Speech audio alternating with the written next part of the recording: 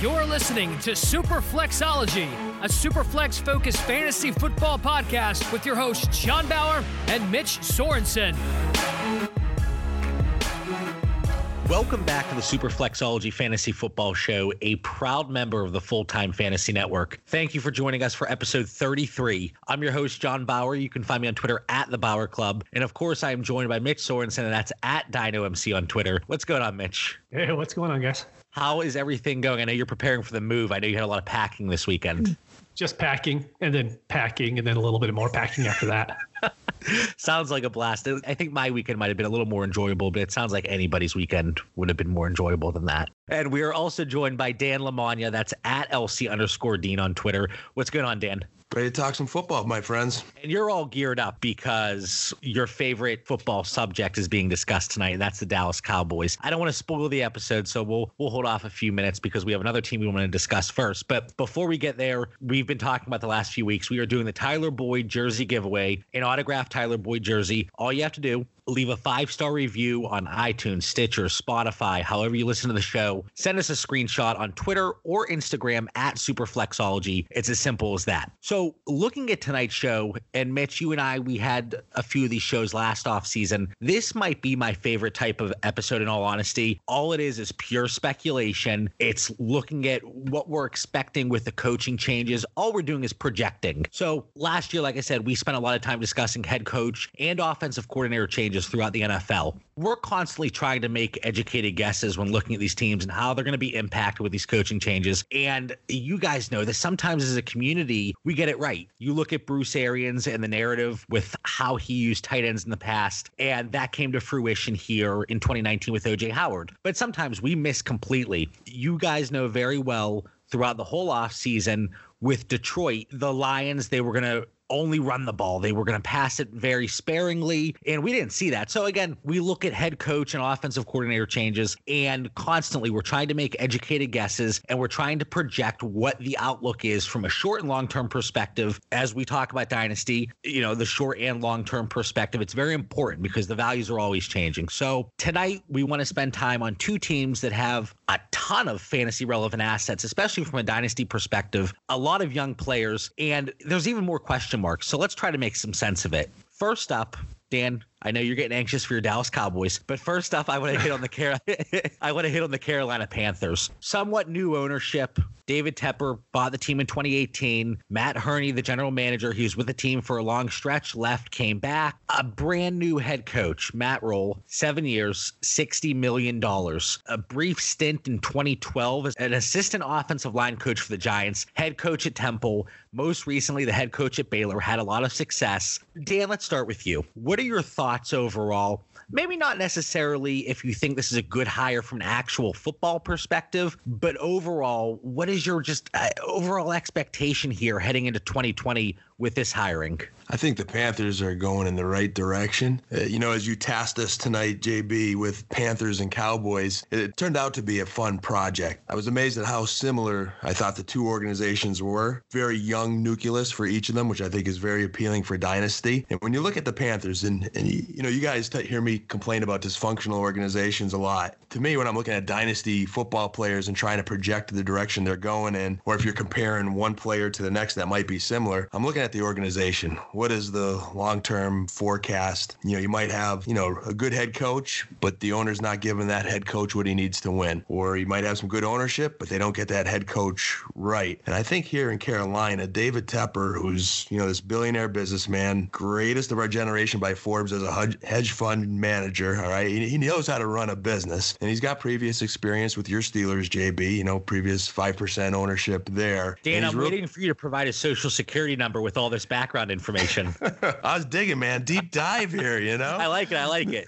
The Panthers, he's really focusing, and he is saying the same things that Matt Rule is: process and a standard of excellence. They're speaking the same language. And when we look at the Patriots who have been successful for such a long period of time, it's because everybody's on the same page. And they give that head coach control, and they're not interfering. And I think Tepper's got that. He's got a GM and Matt Hurney who's got a plethora plethora of experience there. He's the one that replaced Gettleman there in Carolina. Used to be under Bobby Beathard way back when, so there's great football pedigree. He knows the organization real well, being with the Panthers from 2002 to 12, and then, returning again. I think Tepper called him the best recognizer of college talent per Tepper. Drafted Cam Newton, Luke Kuechly, Thomas Davis. So they've got something really good there. And then they bring in Matt Rule for 7 years, $60 million. And I know that, they're saying that rubs some owners the wrong way, but when Carolina is worth $2.3 billion, if you're looking at your long-term future, that's probably a good investment to hire a head coach that's very well respected and aligned with your philosophy. So they've got a process here. They're putting the pieces in place. Matt Rule, he was extensive collegiate career from 98 to 2011, and then went into the NFL with the Giants. They say the fastest way to be a head coach is to be an O-line coach. He had great experience there. Temple, Baylor, had a process and was successful everywhere he went. And I think that's going to continue. I think the wild card, and probably what most intrigues us, is their new offensive coordinator, Joe Brady. Coached at William & Mary for 2 years, was a grad assistant at Penn State, brief 2-year stint with the Saints, and then a passing game coordinator at LSU. I mean, you want to talk about a fast riser? He's soaring with a, one magical season from Joe Burrow. So I know Mitch and I were talking a little bit earlier as he was kind of prepping me for what I'm about to get tonight with his Cowboys takes. But we both agreed, that he's kind of the big question mark, and Carolina could probably use a veteran head coach somewhere there, or maybe even a veteran signal caller at quarterback. I like how you say that the contract that Matt Rule, that he got, the 7 year, $60 million, that rubbed other owners the wrong way. And I think it's because we look at that contract for an unproven from the standpoint of the NFL. And then you have these veteran coaches saying, well, this guy's getting 7 years, $60 million. It's time for you to pay up whenever my contract's up. So I like how you kind of throw that in there. And I think that's the reason why these other owners, it rubbed them the wrong way. But you talked about Joe Brady. You talked about maybe he was propelled into the situation strictly because of what we saw from Joe Burrow in 2019. The record-setting year, 60 passing touchdowns, only 6 interceptions, 5,600 passing yards, 76% completion percentage. So you're looking at that, and it was a huge improvement from 2018 to 2019, right, with Joe Burrow. And Joe Brady was a new piece as the passing game coordinator. So do we point to Joe Burrow's success because of Brady, or is it, maybe vice versa? There's going to be a lot of speculation throughout this offseason. This is one of the coaching situations with all the talent around them and all of the dynasty assets that we're going to talk about tonight. We really don't know what to expect from a game plan perspective. So, Mitch, over to you. Let's talk about the quarterback situation first, because you said that you think we're going to disagree on this one. I think so. One of the main things you have to dive into with the Panthers is they're in a really not good cap situation right now. So if you look at overthecap.com, it says they have about $25 million going into next year, which is in the lower half of the league. But with them having the 7th pick in the draft and all of their draft picks, their rookie pool is going to eat up about $10 million of that. So in a couple of weeks, they're only going to have about $15 million to work with. And even if Olsen retires and Kuechly already retired, and if they cut Mike Davis, that's only going to give them an extra $10 million. And so I think they're going to have to cut or trade, preferably trade, so they get some assets back. But I think Cam's going to have to be traded because the defense is going to have huge holes without having Kuechly there. They don't have a backup running back at all. Their offensive line is really bad. And the only way they're going to be able to fix that is by having Cam on a different team and them signing somebody else at a lesser price.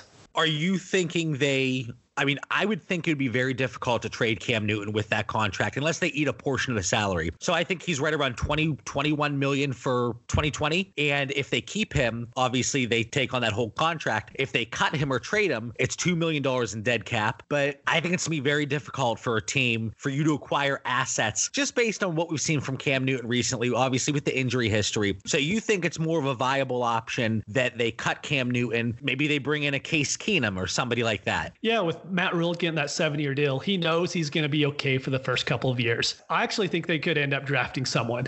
There's a good chance as to where they jump Miami. Maybe they trade with someone like Detroit and get Tua, or maybe they just stay there and end up getting Herbert or whoever else they like at that position. But I think them going with a rookie is pretty plausible at this point.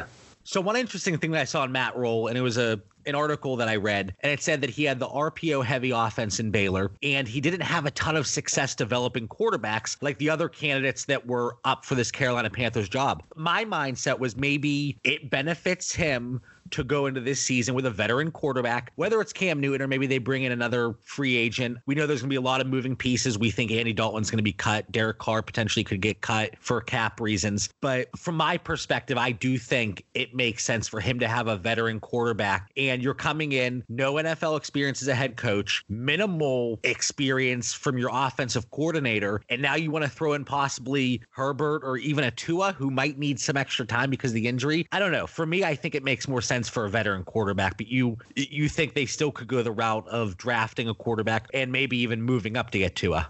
I think so. They could easily, sorry, just real quick, Dan, I was just going to say they could follow what Arizona did last year. You know, they brought in Kingsbury. Kingsbury got his quarterback in Kyler Murray, and they didn't even care who was on the team. They traded Rosen after they got Murray, right? They traded him during the actual draft, yeah. But Cliff Kingsbury, he's had, obviously, he was scrutinized for the lack of success at the college level from a winning perspective, but he was able to develop quarterbacks, and he had quarterbacks. Whereas we look at Matt Rule, and he really didn't develop anybody at Baylor.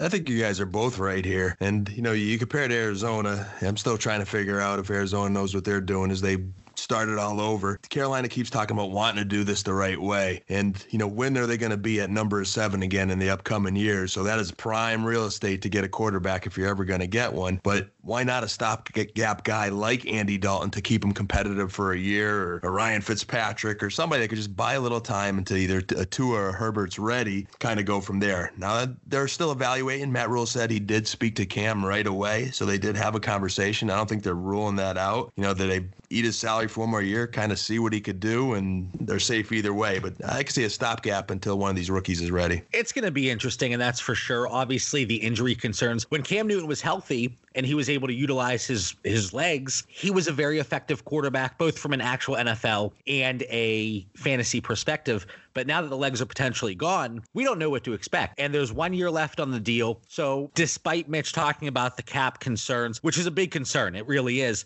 But if they choose to keep him for 2020, it's 1 year. And if they have the cap space to make their sign their draft picks and maybe bring in a few other free agents, especially from the defensive side of the ball, because they were horrendous. They gave up the second most points in the NFL last year, and now you have to replace Luke Kuechly. But it's going to be very interesting because everything trickles down from that quarterback position. So before we move on to the skill players, let's just talk about Cam Newton very quickly from a quick rapid fire perspective. And you guys know I love my rapid fire. So Cam Newton, he's turning 31 in May, multiple shoulder injuries, surgeries, knee issues, concussions, back fracture, rib fracture, multiple ankle issues. So there's a laundry list of injuries. We're looking at the quarterbacks going around him in current startups. So Dan, we're going to start with you. Would you rather have Cam Newton or Matt Stafford?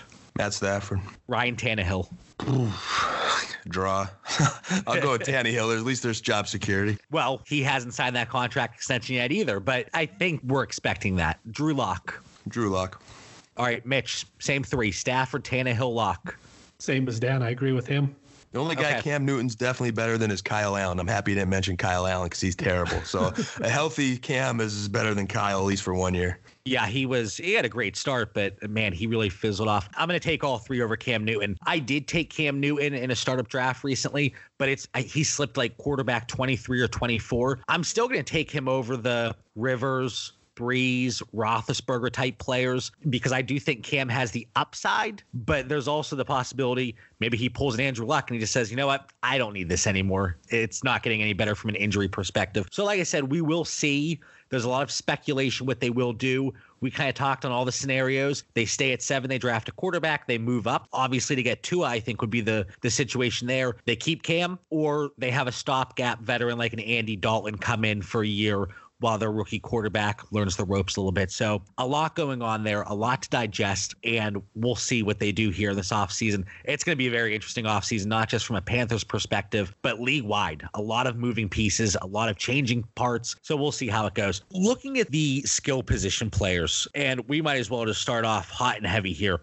One of the most sought-after dynasty players out there right now, Christian McCaffrey. Dan, let's start with you. Do you think this head coaching hire in Matt Rule and the hiring of Joe Brady as the offensive coordinator, is there any possible way that you're moving him down your draft board? Especially you, because I know you're a very running back heavy drafter in startups. CMC was my guy going into this season, and to, 1,000 on such a terrible offense as far as quarterback play. I think he's cemented here at 23 years old, playing for a contract. Guy's just a stud. And I think, believe it or not, there's still more opportunity out there with good quarterback play. As I watch some of those games, he'd be wide open in the flats, and Kyle Allen would just ignore him. Like, he could have even had more catches. My only question is, what have past performers done after being in that 1,000 club? I mean, there has to be regression somewhere, but even if he regresses, he's still going to probably be a top 3 leading scorer. I thought about that. So you look at what he did this past season. Let's say it's not sustainable, but even if he goes back to what he did 2 years ago, which is a pretty big drop off, he was still running back 3 from a PPR perspective. So let's say that's his floor, and he had less than half the touchdowns he had here in 2019. I don't see a way, even with the question marks at quarterback and the coaching staff coming in, I don't see a way that you knock him down. He's my running back 1. There's no question about that for me. From a productivity standpoint and a clean bill of health, he really has had no injuries to talk about. We look at Superflex 2 quarterback. If it's a 14-team league, it gets a little interesting, because then do you take Lamar? Do you take Mahomes? Any way you look at it, he's without a doubt a top 3 Superflex or 2 quarterback startup asset for me. We've talked about it previously on the show. Is there the potential for a holdout coming up? I don't know. He doesn't strike me as that type of player. I don't know him personally. I don't hang out with him on weekends, so I really, I don't know for sure. But if I did hang out with him on weekends, you all would know about it. I'm happy to say that, though, because one thing that gives me extra confidence in McCaffrey is his character. Like you, I don't know him personally, but we follow these guys' careers and we read all the beat writers' posts on Twitter and have a kind of good gauge. As we talk about Dallas and Carolina, I think Zeke's in a similar class, and we'll get more into Zeke later. There's little character things with Zeke that's worried us in past drafts. There is 0 character issues with McCaffrey. I think the guy's got work ethic. He's got great family pedigree. He's in remarkable shape all the time. Like, I don't see him settling for anything less than greatness. Okay, I got a question real quick. So, let's hear it, Mitch. You both were against ETN going back to school, right? I know you were, John. Yeah. From a money perspective, yeah. So I'm very interested to see where you're going with this, but let's hear it. Dan? I concur. I think, he was in prime position to be a higher draft pick. So yeah. Where are you going with it, Mitch? Okay, so Christian McCaffrey's earned like $3 million so far. Right. And as we've just seen with what's going on with Derrick Henry right now, Derrick Henry finished making about $4.5 million on his rookie deal. He didn't hold out. He did what he was supposed to. And the majority of people are saying that the Titans shouldn't re-sign him because of the amount of touches that he's had. Right. If you add 2 more years on to CMC's workload, he's going to top everything that Derrick Henry has done and even more. It's also a much different running style, though. He's still getting hit. He's still getting that many touches. CMC is going to hold out this year. This 4th-year contract, Zeke did it, and all that needed to happen was for one person to do it. CMC's going to hold out this year. There's no doubt in my mind. It's certainly a possibility. And like we said on previous shows, we talked about with Dalvin Cook, Joe Mixon, this class of players we're going to talk about with Saquon Barkley probably next year. It's certainly a possibility. But are you going to knock him from a startup perspective? I might. Oh, come on. I won't knock him down the tier, but I probably wouldn't draft him because we play a lot of 14-team leagues. This is me kind of hedging my bet a little bit, right. But I would just go Mahomes or Lamar over him. But I'm not going to knock him down any because of it. So because it is just 2 or 3 games this season. Right. Looking at the running back perspective, you're still having him as running back 1 right now. I'd still take Barkley over Christian McCaffrey, but it's 1A and 1B. This takes me back to David Tepper, though. Here's this billionaire businessman. He's going to get it done, I think, like some other owners would not. And as we break down owner, GM, I don't think he's going to open any window to let Christian McCaffrey hold out. And that's going to him in a much more confident in the Carolina organization than I am the Giants, Mitch. That I can't put Barkley ahead of McCaffrey at this point. And it's interesting. And Dan, I love the perspective that you bring to the show because as a former part owner of a minor league football team, you really gear towards that side where Mitch and I mean, me personally, I don't really look at it from that perspective. So I like that you're bringing that vantage point to the show. And it's interesting to me because you have a brand new coach no NFL experience. And you would think that ownership and the general manager and the head coach, you all want to go on the same page. Ideally, we see oftentimes that's not the case. But if you have a brand new head coach coming in and there's even the possibility of a holdout looming for your star player, I would think everybody would want to make sure that gets done, just like you said, Dan. And Mitch, you mentioned maybe it's 2 or 3 games he holds out and they figure things out. But I think this contract's going to get done. We saw how valuable, and I know everybody says running backs don't matter and the draft capital, and we can go back and forth on this, especially, you look at Twitter and it's a dumpster fire right now. That's all it is. That seems to be a common theme with Twitter. But, I do think they get a deal done. But again, it's another situation that's going to be very interesting to look at. I'm not knocking him down at all. A lot of interesting things to look at here throughout this offseason. Let's start on the pass catchers now. Even though Kyle Allen was at the helm most of 2019, Will Grier stepped in at the end. We talk about dumpster fires. That was a dumpster fire. So looking at the pass catchers here, really young core in DJ Moore and Curtis Samuel. Mitch, what are your thoughts on them? DJ Moore first.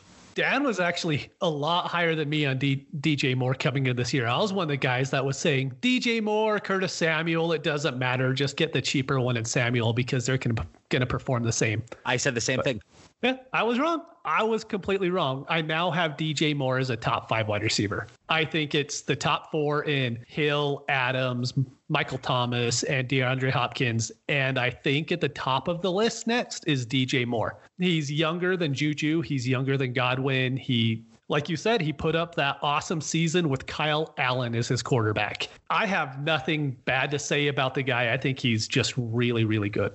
And we talk about contract situations. He's not an unrestricted free agent until 2023. So we have time. And, wide receivers, it seems like they're able to get the contract done a little bit easier at this point in time than running backs. I'm going to give you the quick rapid fire here on DJ Moore. And you kind of answered it already. Are you going to take him over Juju, Odell Beckham Jr., Amari Cooper, and A.J. Brown?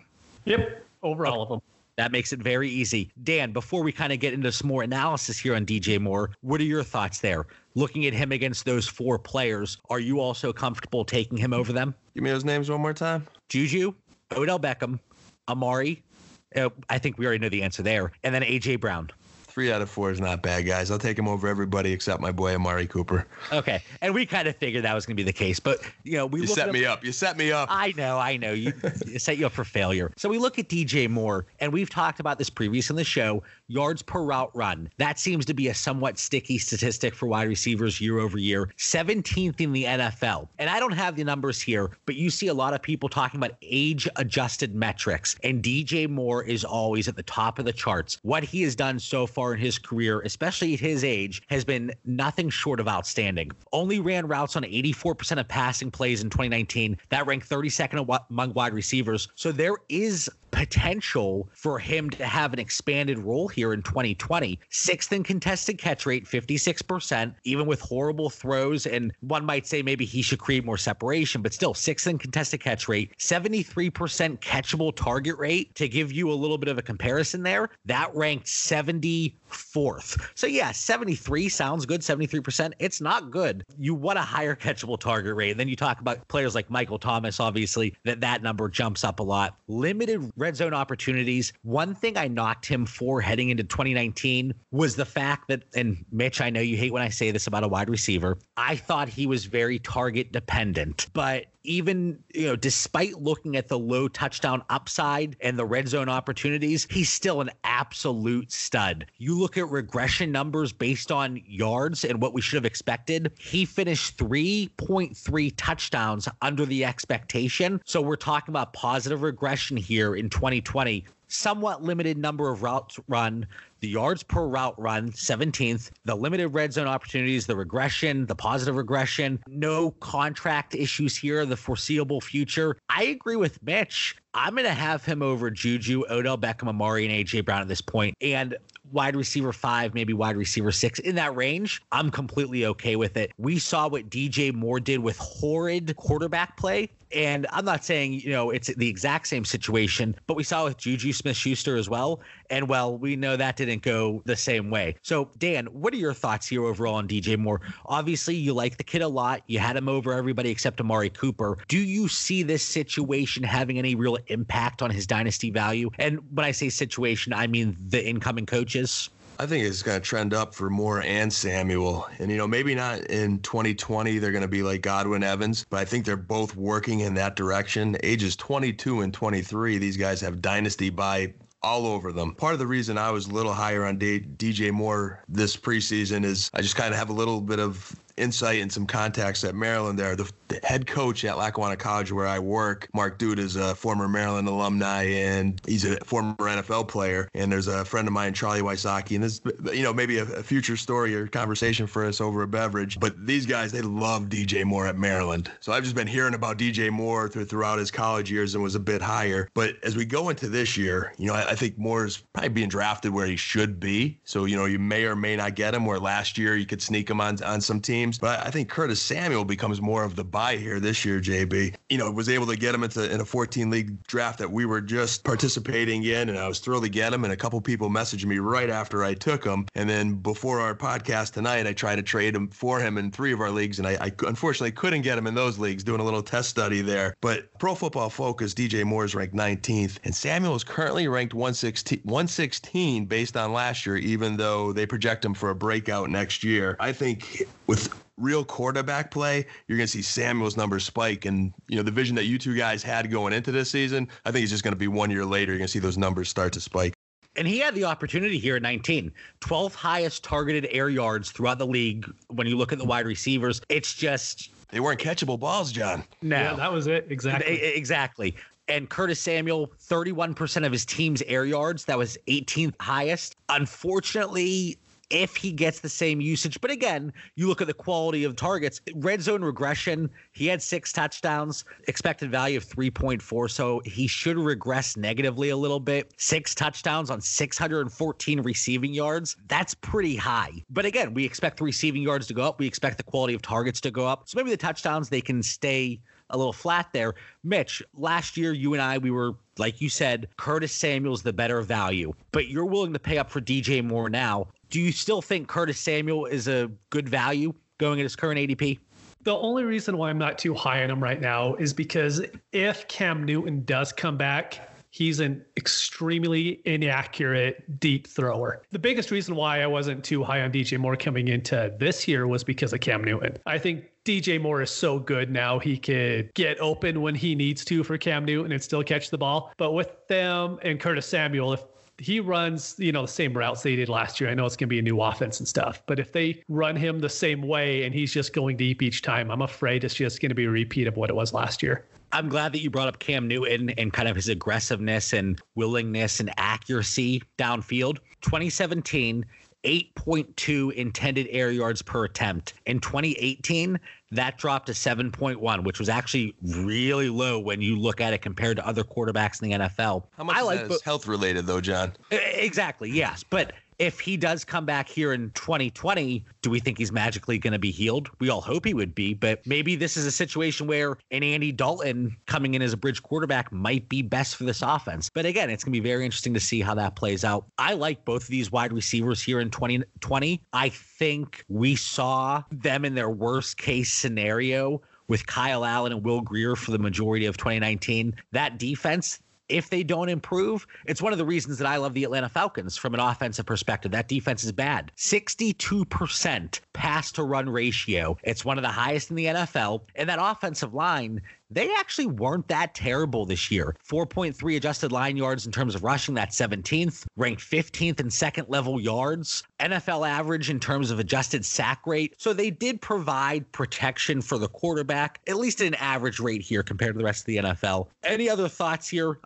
Actually, oh my goodness, I'm very upset with myself. How could I forget my boy? Can't believe you're going to forget him. I'm going to send him a letter. I'm going to apologize. Ian Thomas, guys. Bye. That's, and I'm not referring to NSYNC. That's all I can think about whenever I think about Ian Thomas here. I screamed it last offseason. Unfortunately, Greg Olsen, he came back. I can't see Greg Olsen coming back here for 2020. Ian Thomas, you can still have him in that tight end 20 range, and I'm okay paying that price. What are your thoughts, guys? What do you think? I'd say the tight end and the wide receiver 3 position for Carolina is a little bit up in the air. The tight end pending Greg Olsen's retirement. Wide receiver 3, Jarius Wright, is a North Turner holdover, was probably going to be a cap casualty. I don't know if they get quarterback play right, could a number 3 receiver sneak in? Another situation that's just very eerily similar to Dallas. It's almost like these two offenses are constructed the same. You have like Dak and Cam, you have CMC and Zeke. Each team's got a 1-2 punch at receiver. Each team's got an old grizzled vet tight end who everyone's waiting for to retire with a young tight end on the rise. And Ian Thomas has flashed. So if Greg Olsen could retire, then Ian's got a lot of catches, and we'll get more yards after the catch than Greg Olsen would. So he's definitely enticing. It's just a matter of when could you get him in the draft, and does Greg Olsen retire? I was just going to say, I think the only way to get him is in startups, because everyone that already has Ian Thomas on their team isn't going to trade Ian Thomas at this point unless you vastly overpay for him. And I think I did overpay for him. So in our Super Flexology Listener League, is that one 2 PPR for tight ends? Oh, yeah, it is. And as the season progressed, because obviously I built a contender, that's what I do here in Dynasty.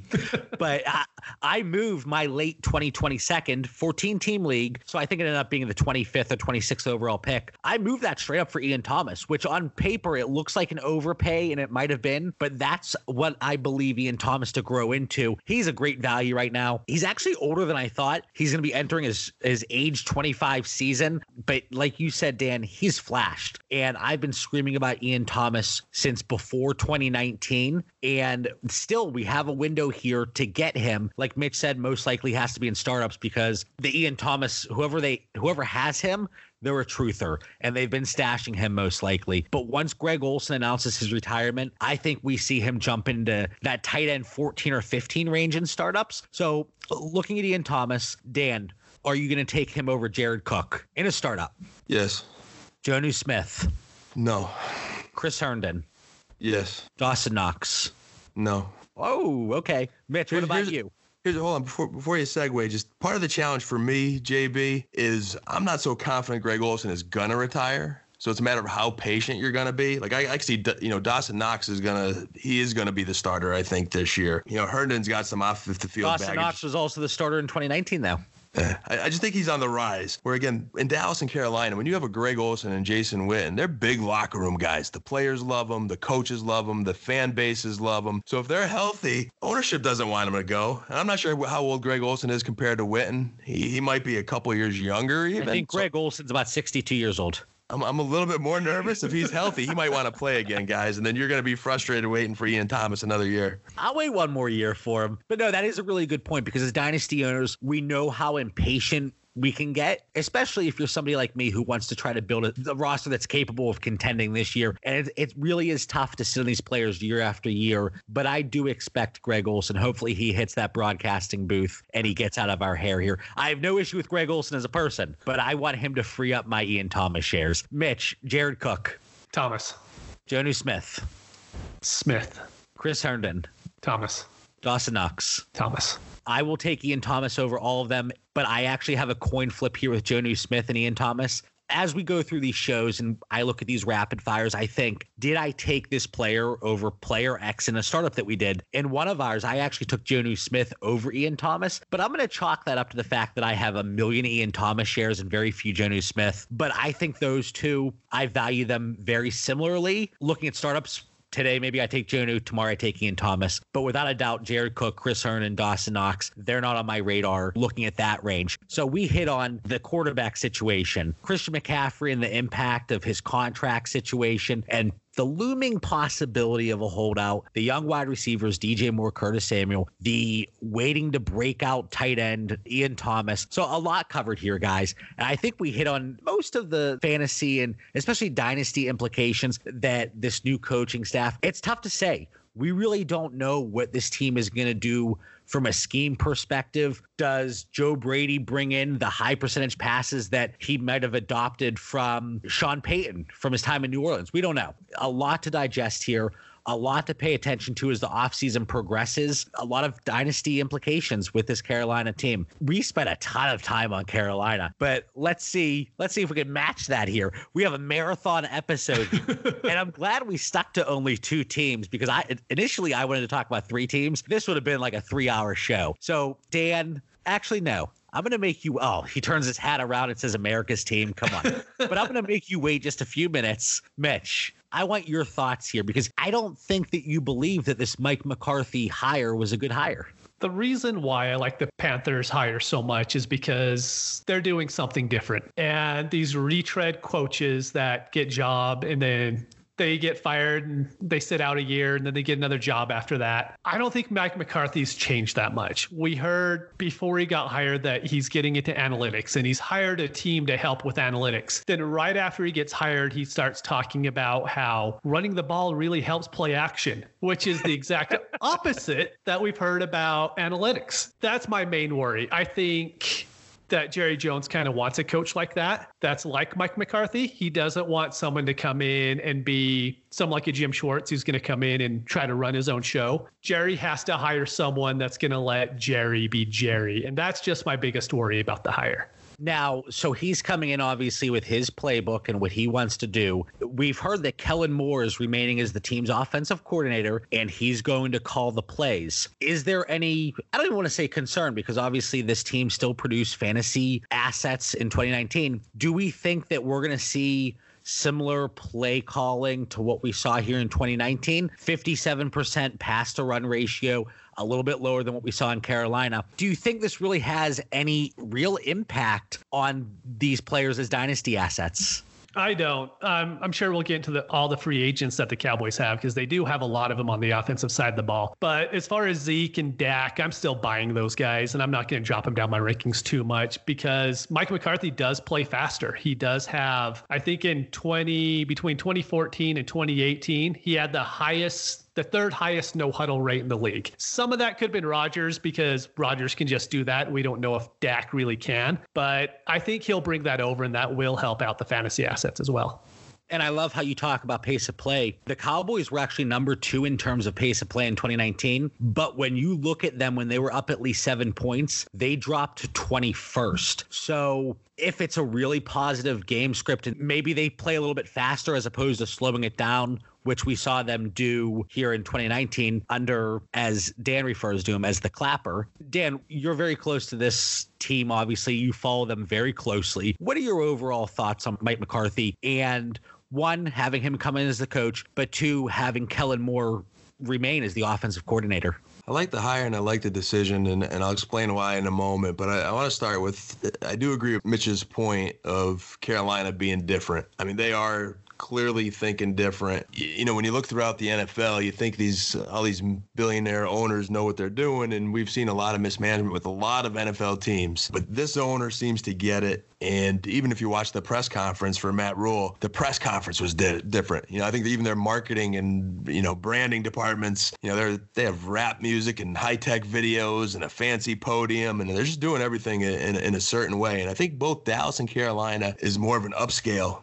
They're trying to find an edge any way they can, whether it be with their facilities, their marketing. They make it attractive to come play for their organizations, and they both have a plan. And I think there is some misconceptions out there with Jerry Jones. I'm not defending him, and there are some things that I think he does get too involved. Post-game press conferences, he's too outspoken. During the week, he's telling you who's healthy and who's not. That should be left to the coach. So that stuff bothers me. But I think when it comes to letting a coach, run his team and player personnel, I think it's a misconception of Jerry being involved. It's a very family-owned business. There's Stephen Jones, who's a CEO and executive vice president, but the hidden guy who's not even on their website, surprisingly, when I looked today, is Will McClay. He's their VP of player personnel, director of player personnel, and he's been the one that's been getting the Jalen Smiths and the Byron Jones and, Dak and Zeke. He's been kind of the guy behind the scenes that they just won't let go. And he's done a great job of finding a lot of young talent. And right now, Dallas wants to win now. And I think bringing in a Mike McCarthy, who's Coach Favre, who's Coach Rodgers, who's, 10-8 in the playoffs in the Super Bowl, Dallas fans out there know it's been a long 9 years under the clapper. So 10-8 in the playoffs and a Super Bowl would just be unbelievable. He's dominated the NFC North when he was in the division there with a 52-21-1 record, which is awesome. You'd hope he can come in here and dominate the NFC East. He was 7-3 versus Dallas, so he definitely had their number. And that wanting to win now is where I think Kellen Moore makes sense. You know, this offense, Dak had his best year yet. They fixed their red zone woes. So you keep that consistency, that playbook verbiage, and hopefully McCarthy can continue to mentor Kellen Moore. And I think maybe we just get a little bit more consistency out of this offense, especially the pass game. Maybe Mari Cooper disappears a little bit less and has his best season yet. So I think there's still a little bit of margin to spike up for that offense. I like how you said they're looking at things from a win now perspective. And I'm not saying it's a good hire because, time will tell. But I think it makes sense. You bring in an established coach, obviously a track record he's won a Super Bowl. Whereas the Carolina Panthers, I think they're okay easing into things. And both teams, like you said, Dan, they know what they want to do. So the Panthers, they're okay easing into it if it takes a few years. Get everything established. You want to get that winning mentality established. The Cowboys, they want to win now. You can't continue down this path that they've been going down of mediocrity, 8-8 seasons, first round playoff losses, whatever the case may be. So from that perspective, I get the Mike McCarthy hire, and it makes sense to keep Kellen Moore. You want to have some semblance of continuity. One thing that I read earlier today, and I hope this is true, and it's not just coach speak, but Mike McCarthy came out and said, we're not going to throw these players and make them work in our scheme. It's going to be the other way around. I want my players, and we're going to get a scheme that works for them. As opposed to, and you hear people saying this, we don't want to fit a square peg in a round hole. Kind of a similar analogy there. You want to fit a scheme around the players you have. I think if that's the case, and time will tell, but I like the hire overall if that's going to be the case. So we'll see. Dak, guys, no contract. Didn't get anything done. What are your thoughts there, Mitch? Do we think he gets franchised? Do we think he gets an extension? You said you're still buying in Dynasty as well, right? Yeah, I think price dependent. Yeah. But there's this weird thing going around on Twitter about everyone saying they can't sign Dak and Amari Cooper, but the Cowboys are fine as far as salary cap goes. They don't have an issue. Even if Prescott gets $35 million a year, they still have $46 million left over. And only $7 million of that needs to go to the rookies. So they're completely fine when it comes to salary cap. So I don't see any reason why they won't sign both. Dallas, one thing about Jerry, too, is he does learn from some of his mistakes. They were in a bad salary cap situation years ago, so they've gotten really good at managing that cap. And I think, bringing in McCarthy, it's just a matter of time before Dak has his press conference, JB. He's going to be signed. They're going to ink him. They're going to get Cooper. And I think another plus for them fantasy-wise in watching their games last year is the game mismanagement. And this was one of my biggest issues with the Clapper. They had terrible field position. They had terrible special teams play. So if just clean up those areas, I think you're putting this offense in a better position. And again, it goes back to that win now mentality. I like the way that Dak has progressed from looking at it with my fantasy glasses on. He's had an increase in passing attempts every single year. That opportunity is there. If we expect things to stay somewhat similar, especially with Kellen Moore still calling the plays, I would be shocked to see that drop, and the opportunity is there. So I like Dak from a dynasty perspective. He's young. He's heading into his age 27 season,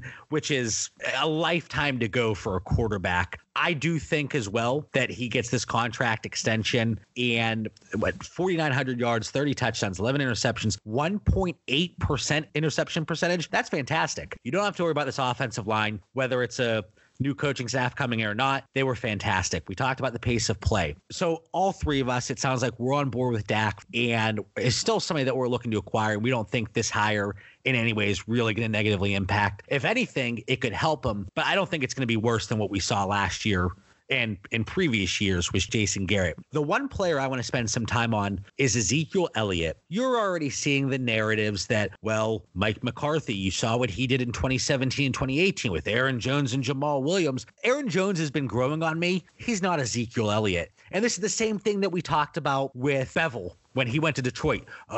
He hates to throw the ball. Yes, when you look at certain years, like when he had Marshawn Lynch, he didn't want to throw the ball. But then there was that 3-year stretch that they threw the ball a lot. And Doug Baldwin, he was heavily involved in that offense. So that was one reason that people were knocking Kenny Golladay and Matthew Stafford last year. But I get sidetracked here a little bit. I'm talking about false narratives. You look at Mike McCarthy, my hands are moving here. They're going all over the place. You look at Mike McCarthy, they had years where they had workhorse type backs. But then if you look at the running backs, Ty Montgomery, James Starks, some hodgepodge that was led by Alex Green, who honestly, I don't even remember who that is. Grant, Brandon Jackson, Amon Green, he was heavily involved back in the day. But you look at some of these backs, would you have relied on these guys as a workhorse? I wouldn't. And then you go even further back when he was with the Saints, Mike McCarthy, that is, Deuce McAllister and Ricky Williams. They were workhorses. So I don't think we should be writing off Ezekiel Elliott. If people are going to knock down his price, I'm going to start looking to buy. But also, he's 25 years old. Oh, he's ready to die. You better sell him now. He's going to drop off that cliff. And that's another, I don't want to say narrative, because we do see it all the time, but he doesn't have an injury history as well. So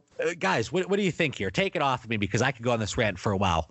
Yeah, Zeke, I mean, 24 going to turn 25. Just separating Dallas from Carolina again, Mitch, as we talked about, I like where Carolina's going. I think if you project a few years down the road, they may pass Dallas as that, young core develops and they build that organization up. But Dallas just has more depth, and that's really the biggest difference between them and Carolina. They have more depth on the O-line. They got more depth at wide receiver, even a little bit more on defense. So that's the biggest difference. And Zeke didn't get beat up last year. He just kept moving forward, plowing through. They used Pollard, wisely in his rookie season, and he might get a couple more touches next year, but I think Zeke's in for another big year as long as Dallas maintains that O-line and they stay healthy. Dan, what do you think, real quick, before we jump over to Mitch? Dan, what do you think about his usage in the passing game? He was heavily involved in 2018, which is something we were excited to see as a dynasty or just a fantasy owner in general. 2019, it dipped a little bit. Do you think we see something somewhat similar to last year, or do we see a rise? Does it decrease? What do you think? That's a great question, John. Probably the $1 million question, and the one where I'm really hoping Coach McCarthy makes his biggest impact. For some reason last year, they, were more productive in the red zone, because that was a huge issue 2 years ago. They used Zeke in the pass game, but not as much. The screen game seemed to decrease a little bit, and they loved running the ball on first down. So if McCarthy's really looking at those analytics like he said he was, hopefully they dump off to Zeke a little bit more on first down, which is kind of the same as a run, and we see his numbers spike back to 2 years ago. But that's going to be up to Coach McCarthy, and I think that's what we'll be looking for. One reason I think that maybe we saw that decrease, they didn't have a tight end game in 2018. Jason Witten, he drew a good amount of targets here in 2019. So maybe that kind of ate into a little bit. Their offensive philosophy changed a little bit, and they wanted to use the tight end more. Mitch, what are your thoughts with Zeke?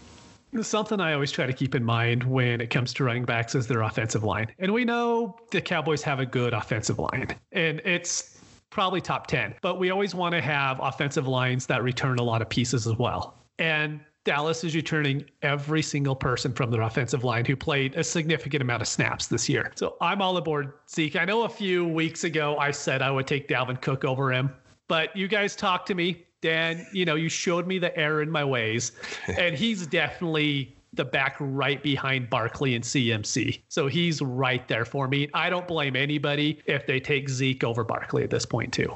Mitch, you already talked about that you would take him over Dalvin. We showed you the way. You corrected that error. Are you going to take him over Alvin Kamara? Oh, yeah. Over Nick Chubb? Yes. Over Joe Mixon?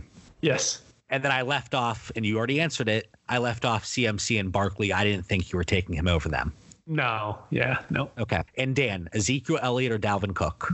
I'm taking Zeke over everybody except for CMC. And I'll turn the Barkley question over to you guys. If I'm looking at overall talent, I mean, Barkley's amazing, but I have no faith in the Giants right now. I do like their head coach hire. He has some promise. But until they fix that O-line and, if Jason Garrett could show he is an offensive coordinator, I'm really not sure what Jason Garrett is, and I've got 9 years of him. I still have concerns about that team. So I don't know if you guys can elaborate where you take Barkley over Zeke. Is it just long-term talent, age? I'm actually okay with a coin flip there. And I hate to give a cop-out answer here, but I'm okay with a coin flip. So I would not argue with somebody if they wanted to take Zeke over Barkley. And like we talked about, the offensive line and just having more faith in this offense. But then you look at the ageist and you say he's 25, maybe it's time to sell. You know what? Just because of perceived value, and I do think it's going to be close from a production standpoint, give me Saquon Barkley. Yeah, and I would say for me, it's a perceived value. Just I think we are going to see Zeke starting to lose a little bit of that value just because, like I said, he's a senior citizen. He's about to be 25. And the only reason why I'd have Barkley over Zeke is because Zeke's a knucklehead. He's done just not really bad stuff off the field, just stupid stuff off the field that you have to worry about. And so far with Barkley, you haven't had anything pop up that we know of. Yeah, that's a good point. That's definitely something to think about. So, okay, so we're all taking Ezekiel Elliott over those 4 guys. And it's funny because Ezekiel Elliott, he has slipped a little bit. And I don't want to say that. So if the reason that you were selling Ezekiel Elliott before this hire was the fact that he's entering his age 25 season, sure, stick with it. If that's your running back philosophy, I'm not going to argue with you there. We'll get into that in a second. But you shouldn't be selling him strictly because of this hire. And I've seen people say that. So if you wanted to sell him before, sure, stick with it. Stay down that path, but don't sell him just because, oh, well, this is what he did in 2017 and 2018. Don't look at that isolated sample just because it supports your narrative. I think that's bogus. And that's what I kind of talked about with Bevel going to the Lions. And Mitch, real quick, before we go into the other players here, you don't like that sell at 25 narrative. No.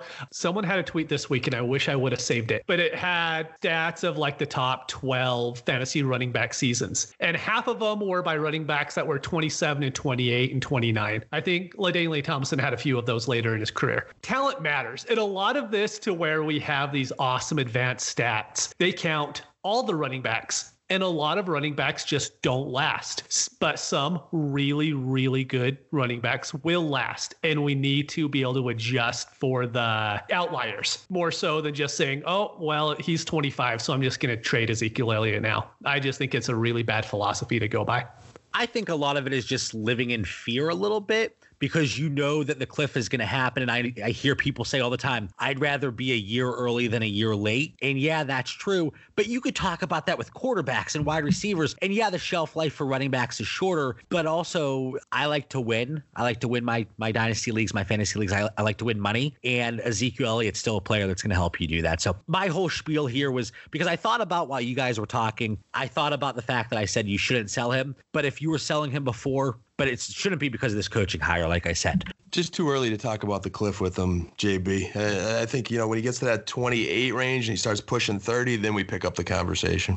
And I think the worry at that time for people is, can you move him for solid value at that age? But you also got production from him for the next 3 seasons after this year. So it's like future value versus production that you can expect. There's definitely a trade-off there. And that would actually be a really interesting concept for a show that I think we should dive into and talk about. How do you weigh production versus the value you could get return on a player? I think that'd be interesting. Really quick, Tony Pollard. We saw some explosive plays from him throughout 2019. Let's just go through the rapid fire here, guys.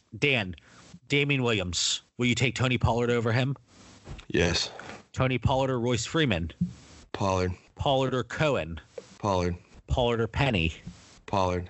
Pollard or Duke Johnson? I'll go Duke. Okay. And the reason for that, guys, is I take all those other guys before Pollard in theory, but if Zeke goes down, Pollard's a league winner. I don't think any of those other guys are a league winner. Completely agree. He would be a league winner if Zeke goes down. Especially, we saw flashes, obviously, throughout the season. We saw what he did in the preseason, which is different than the regular season, obviously. But, Mitch, do you want me to run through those players again, or are you going to give a blank? You got to go through the first one real quick. Damian Williams. 2020 league winner Damian Williams. It's going to happen. I might get on the train again, depending on what they do in the draft. But I can tell you, I will not be as vocal on Twitter about Damian Williams this offseason. Great thing is we don't have to go out and buy him because I own him on every team. And if I don't, you do. I'm set for next year. I just don't need to trade him. Right. He has put you guys through a lot. I think of Damian Williams, you guys instantly popped to mind. Tony Pollard or Royce Freeman? Pollard. Pollard or Cohen? Pollard. Pollard or Penny? Pollard only because Penny got hurt. Pollard or Duke Johnson? Pollard. I will take Duke Johnson over Tony Pollard.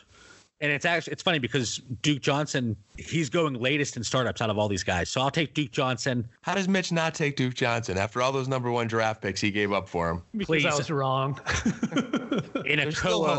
In a co-owned league, he made me give up a 2020 first. And oh my God, I think it happened in 2 leagues, to be honest. Okay, well, now you're making it even worse. Anyway, it was bad. I know. I try to talk you out of it, but we give and take a little bit for our co-owned situation. So I will take Duke Johnson over Tony Pollard. I will take Tony Pollard over Royce Freeman and Tariq Cohen. Oh, the draft capital is getting me caught up here with Rashad Penny, that first-round draft capital. I'm torn. I'll take Rashad Penny, and then I will take. I'm going to stick around for the Damian Williams show for a little bit longer. So I'm taking Tony Pollard over Freeman and Cohen. I'm taking Duke, Rashad, and Damian over Tony Pollard. Anything you guys want to talk about here with Tony Pollard? Do we think his role increases here? Not enough for fantasy. Okay, so he's strictly a dynasty stash for you guys. Yep.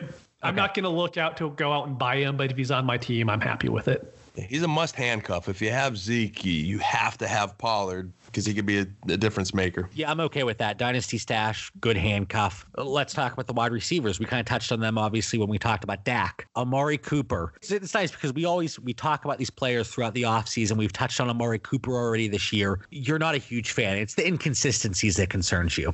Yeah, he has the talent, and I want him on. If I'm Jerry Jones, I want Amari Cooper on my team because of what he makes defenses do. But as far as owning him on my dynasty teams, I'm just hesitant at his price right now. Do you think personally he gets the contract? Do you think he stays in Dallas? Yeah, I don't see Jerry trading for someone and then just letting him walk a year and a half later. It just doesn't make any sense to give up the draft capital they did to get Amari. Yeah, a first round pick for a year and a half rental? That's pretty steep. So I do think that they get something done with Cooper and Dak. Dan, we all know that you love Amari Cooper, and I'm assuming, so the rapid fire. Would you take him over Odell Beckham? Yes. Beckham's a head case. Nothing to do with Beckham in any of my rosters. So much dysfunction. Too much dysfunction. You're getting it now. You got it. Amari Cooper or Juju? Amari. A.J. Brown? Amari. Stephon Diggs? Amari. Mitch? Odell Beckham? Amari. Juju? A.J. Brown? Amari. Diggs? Amari.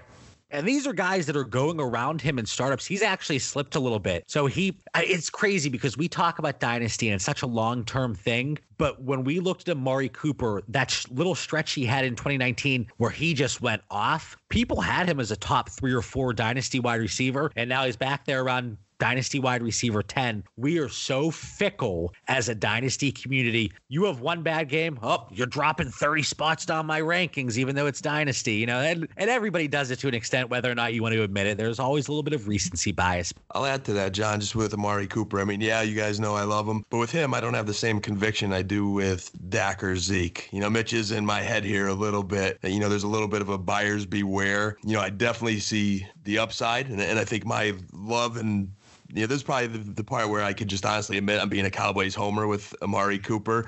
It's what you hope to have in a number one receiver. I mean, you do get those big splash games that as a fan are just incredible to watch. So you know what he could be, but you do see these little lingering injuries. You do see him disappear at certain times. He's a very quiet guy. He took himself out of some plays this season. So there are those little warning signs that I don't want to be blind to as a Cowboys fan. So I do say buyer beware with him. Yes, I like him before a lot of those guys you named too, because they have their own little red flags. Juju's coming off an injury. It was his first year as a number one wide receiver. Diggs disappears at times also with Thielen, and the Vikings offense is a little more of a run first. So a lot of it's situational too compared to the guys you named.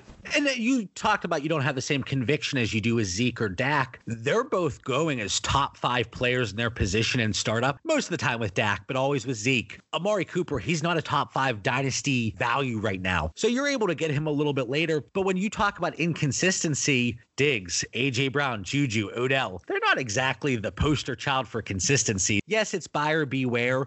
But once you get into that range, and Mitch, you brought this up on last week's show, which I think was a great point. You could probably lump in 15 wide receivers and arrange them any which way you want. And I really wouldn't bat an eye. I think there's very low, there's a very small difference in overall value for them. Yeah, fantasy points per week wise, we're going to see like a 1 point difference between those 15 guys. There's just not enough. So if there's a guy that you want to go out there and get, don't let us tell you not to go get him. I think it's all personal preference for that range. And just like you said, maybe there's a 1 point or 2 point difference between wide receivers. That's why I like the Gallups, Boyd, Ridley. You can get them in that wide receiver 20 range oftentimes in startups. Christian Kirk. He's in that range too. And actually, I think he's going after still the 3 guys I just mentioned. It seems like he had that hype and that's coming down a little bit, but we digress here. Obviously, I love talking about yards per route run. Amari Cooper, he was 10th last year, 2.6. Only 119 targets.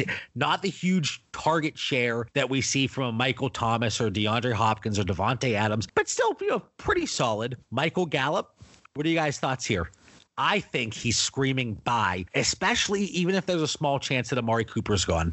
It's similar to Carolina. Carolina, those, Moore and Samuel, 22 and 23 years old. Cooper and Gallup, 25 and 23. They're just great dynasty ages. Gallup, he's... I guess my only concern is how high is his ceiling. I think he's one of the better number 2 receivers. I think he's a great kid. He is passionate. He works hard. Even when Cooper came on last year, him and Dak had some really good chemistry. But he has those little spells where he has the drops every once in a while. So I just don't know how high that ceiling is. I definitely do think he's a buy. I'm not arguing with you there, John. But I'd be looking for your comparisons in a little while here to see who we have a choice of who we're taking him over or not. And just like Mitch said about another player that we talked about earlier, he's a buy from a current startup perspective. It's going to be difficult to pry him off the hands of an owner in an existing league, as with many players. We talked about Ian Thomas. It's tough to get guys whenever we're so passionate about these players as a prospect or a dynasty asset. It's difficult to get them at a solid value. Before we get into the rapid fire, entering his age 24 season, not a UFA until 2021, so we have some time, or until after 2021, he's an unrestricted free agent. 2.44 yards per route run, that's 15th. A lot of drops, guys. He had 11. And we talk about drops, that's normally Amari Cooper's forte. So hopefully that changes moving forward. There is a big potential for positive touchdown regression. 3 touchdowns on over 1,000 receiving yards. And I think a lot of that we can chalk it up to only 1 red zone touchdown. He wasn't really utilized in the red zone. Like you said, Dan, they were a lot more productive and efficient, and Zeke really was the main beneficiary there. Dallas spreads the ball a lot more, too, than like Carolina. They do. Carolina right now, the way their offense built, it's Samuel Moore, CMC. With Dallas, they have no problem going to Cobb, Austin, Witt, and Jarwin. So they snake a couple of touchdowns here and there, which might cap Gallup's upside a little bit in the touchdown category. Yeah, Mitch, before we get over to you, we saw 113 targets for Michael Gallup, 119 for Amari Cooper, and obviously that 113 for Michael Gallup, he missed 2 games. That skewed a little bit. Probably would have out-targeted Amari Cooper. 83 for Randall Cobb, over 70 for Ezekiel Elliott. We saw the tight ends get involved. So like you said, they are spreading the ball around a lot, but with Mike McCarthy, we saw the way he's been able to utilize his top pass catchers, whether it's Jordy Nelson or Randall Cobb in the past. I love that narrative coming out. But I do think we could see an improvement, and maybe we see a little more go through his top pass catchers like we've seen in the past. So maybe it is more of an opportunity for Gallup and or Amari Cooper. Mitch, what are your thoughts here on Michael Gallup? It might hurt the rapid fire segment a little bit, but my biggest issue with him, he is just my least favorite wide receiver. Big name wide receiver to come out of that 2018 class. I have him lower than Moore, Ridley, just any of those guys. I have him lower than them and lower than most of the 2019 guys as well. I agree with you on the 2018. I have him lower than Calvin Ridley and certainly DJ Moore. But let's get into it. Michael Gallup or Adam Thielen? Thielen. Michael Gallup or Tyler Boyd? Boyd. Michael Gallup or Terry McLaurin? McLaurin. Michael Gallup or N'Keal Harry? Harry.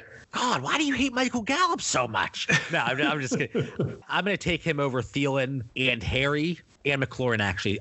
I go Boyd and then Gallup and then the rest. Dan, what are your thoughts here? Michael Gallup or Adam Thielen? Thielen by hair.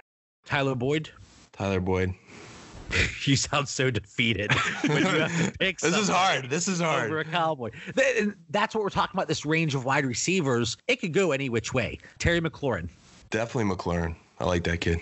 N'Keal Harry. Gallup. Okay.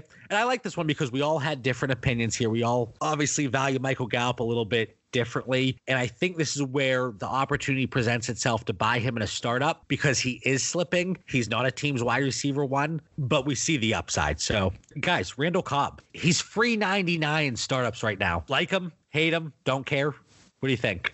I like him as a bench stash if Gallup or Cooper went out. He's like a matchup specific guy. He's just a bench stash late in the draft. Yeah, he's like Danny Amendola. You're okay having him on your team, but if he's on someone else's, I'm not going to be like, I need to go get Randall Cobb this week. It's just nothing that's ever going to happen. He's somebody that I'm okay taking late in a startup, and we look at the guys he's going around. Dan, would you take Randall Cobb or Jalen Hurd? Cobb. Josh Reynolds. Cobb. Deshaun Jackson. Jackson. Devin Funchess. Cobb. All right, Mitch, Randall Cobb or Jalen Hurd? Hurd. Reynolds? Reynolds. Jackson. Cobb. Funchess. Cobb. I'll take Cobb over all of them. And some bad players, JB. Yeah, exactly. But that's where he's going. I said free 99, guys. He's dirt cheap. But he saw 83 targets last year. And now that Mike McCarthy reunion narrative, a feel-good story, best friends coming together again. Maybe he doesn't have that upside that he had in the past. But if he can give you 80 targets for where he's going, whether it's a deeper league or he's a bye week fill-in or you have injuries throughout the season, he's somebody that I want on my roster. It's like you said, Mitch, he's like who was the player you said? Danny Amendola. Yeah. But they do need to sign Randall Cobb first because he is a free agent. Yep. Oh, very good point. But you said they have billions and billions of dollars at their disposal. Yeah. Danny Amendola, Cole Beasley, these undesirable older receivers that are useful, especially in deeper leagues. We're talking about 14, 16 team leagues and bye-week fill-ins. Back to a young tight end, Blake Jarwin. Do you guys – I think he's a buy. Same with Ian Thomas. You have an older tight end, Blake Jarwin, waiting in the wings here. I like the kid. Yeah, guys, I've enjoyed watching Jarwin the last few years, probably the same way you guys have been eyeing up Ian Thomas. I was a little upset today. He went in our Dynasty draft before I could get him. He's the guy that gets the yards after the catch, and this is another area where I hope – I'm really here – saying my prayers at night that Jason Witten returns for one more year, and that's the Homer fan in me. Witten's great at those just move the chains catches, but there were times where Witten should have been on the bench, and they should have had Jarwin in there. Those third and longs. He's just an athletic tight end that gets, good yards after the catch. He's a fantasy sleeper, so I say if you have an opportunity to draft to get him and Witten does retire, you might have a potential steal there. I remember there were games he might have had one target for one catch, but it was like 43 yards or something, and it's like, get this kid on the field. But again, Jason Witten, these old guys, they just won't go away. Jason Witten tried, but the booth kicked him back out. Mitch, what are your thoughts on Jarwin overall? I like Jarwin. He's an RFA, so he should be back next year. But I think you should go out and get Dalton Schultz at this point, too. He's free in drafts. I don't even know if you have to draft him. You could probably just go all the way through your startup and then pick him up on your first free agent round. But I would definitely get both of them at this point and just see who ends up being the starter when the season starts. I'll segue in there. Now, I like your deep dive there on Dalton Schultz. He's more of a blocking tight end, though, so I don't know where he's going to come in fantasy. He will not beat out Jarwin. He'll play. Cowboys use those two tight end sets, or we'll see what McCarthy does, obviously. But, I think with Witten and Olsen, what these teams lose is a blocking tight end. And when you want to go those two tight ends, so if Witten and Olsen retires, who else there's going to be in Carolina with Ian Thomas? And Schultz would be the number two. He is a decent blocker, but I don't know how fantasy relevant he'd be, Mitch. Are you guys ready for who could be in Carolina, maybe with Ian Thomas or in Dallas or anywhere? Maybe Austin Hooper, guys. Austin Hooper. I knew it was going to come. And we've talked about this, if he could stay healthy, Jordan Reed is a free agent. Wouldn't it be something for him to go somewhere else and just go nuts? He'd have to stay healthy, of course, but I could see Dallas really being a team that goes out and gets one of the 3 H's, as I call them. Either Hunter, Hooper, or O.J. Howard. I could see them flipping a trade for O.J. Howard as well. Teasing me, Mitch. Stop it. You're getting Dan all hot and bothered. I haven't even thought of this, yeah? Yeah, so rapid fire, guys. Let's wrap up the show. Blake Jarwin, and we'll start with you, Mitch. Blake Jarwin or Sternberger?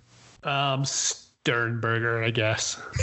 You sound, there's no conviction in your voice. No, there. not at all. Jarwin or Doyle? Doyle. Jarwin or Hollister? Hollister. Jarwin or Ebron? Ebron. Jarwin or Hurst? Jarwin. All right, and then Dan, what are your thoughts here? Blake Jarwin or Jay Sternberger?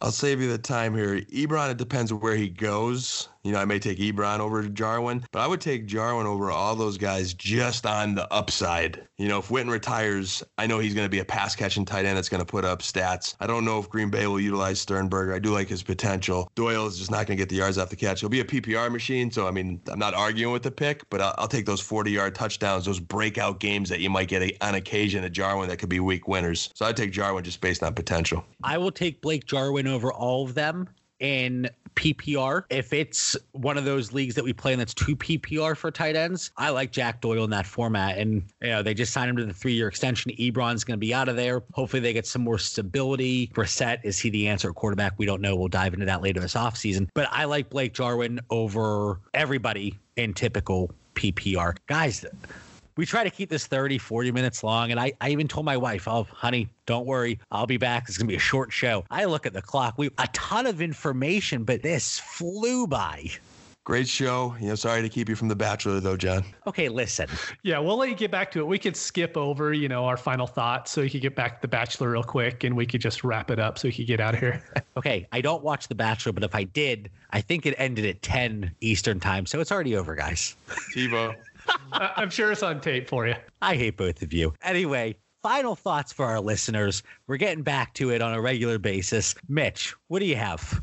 It's the best time of year. DFS is over, so I don't have to worry about that losing money every single week of that nonsense anymore. But one thing I was going to say is just go on overthecap.com is the main one that I use, but go in and start looking at who's going to be free agents, the salary cap of each team, how much they need to put away for rookie pools and all that stuff, because that stuff makes a big deal this time of year. For instance, I didn't realize Marvin Jones can easily be a huge cap casualty this offseason. And I was previously drafting him thinking, Matt Stafford loves him. So if that's his number 2, I'm completely okay drafting him there. But he might not even be on the Lions next year at this point. So it's just something to keep in mind. Go in there, look at the contracts and look at salary cap and make sure the players you're going out to acquire will actually be on that team in 2020.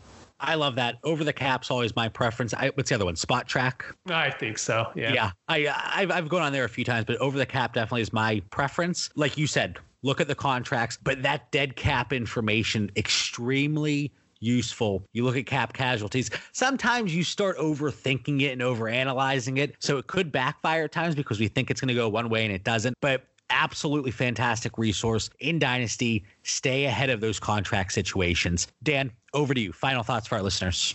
All right, guys, closing thoughts. I like that Over the Cap take by Mitch. I'll check that out tonight. But I've been looking at our boy Jordan Lindsay on Twitter, his content there with his Dynasty heat maps for a lot of those salary cap hits. But even here in the closing thoughts, I'm arguing with Mitch here. Mitch, DFS season is not over yet. We still have the Pro Bowl Sunday at 3 and then the Super Bowl. They kind of merge both of those You're games. Are you doing the DFS Pro Bowl? I never quit, John. Never quit. There's an edge to have in the Pro Bowl. Good luck, man. I'm not partaking in that, but I'm going to have to get your lineup there so I can at least, maybe I'll watch it and cheer for your guys. We'll talk a little bit come Sunday. And my last closing thought, though, is we partake in a Dynasty draft now, and we had our show tonight. I am really excited to see where the quarterbacks go this offseason between Tom Brady, Phillip Rivers, Andy Dalton, Cam Newton, all these rookies. It's going to be really interesting to see where these guys land. So many moving pieces. I'm sure it's always been crazy like this, but it feels like so many quarterbacks could potentially move. So many new head coaches, offensive coordinators are getting fired left and right. A lot to analyze this offseason. This is going to be the first of several shows in a series where we're going to talk about coaching changes and the impact it has from a Dynasty perspective and the short and long-term value. So, we look forward to diving into it. Several weeks here, we're going to talk about it. Mitch, Dan, as always, thank you for joining me. And long show. We promise in the future we'll try to cut it down. Thank you so much for joining us on this week's episode of the Superflexology Fantasy Football Show. Find us on Twitter and Instagram at Superflexology. And don't forget to check out our Facebook page, the Superflexology Fantasy Football Show. Have a great night. Thank you for listening to the Superflexology Podcast. If you want the latest news in fantasy football, follow us on Twitter at Superflexology, The Bauer Club, and Dino MC.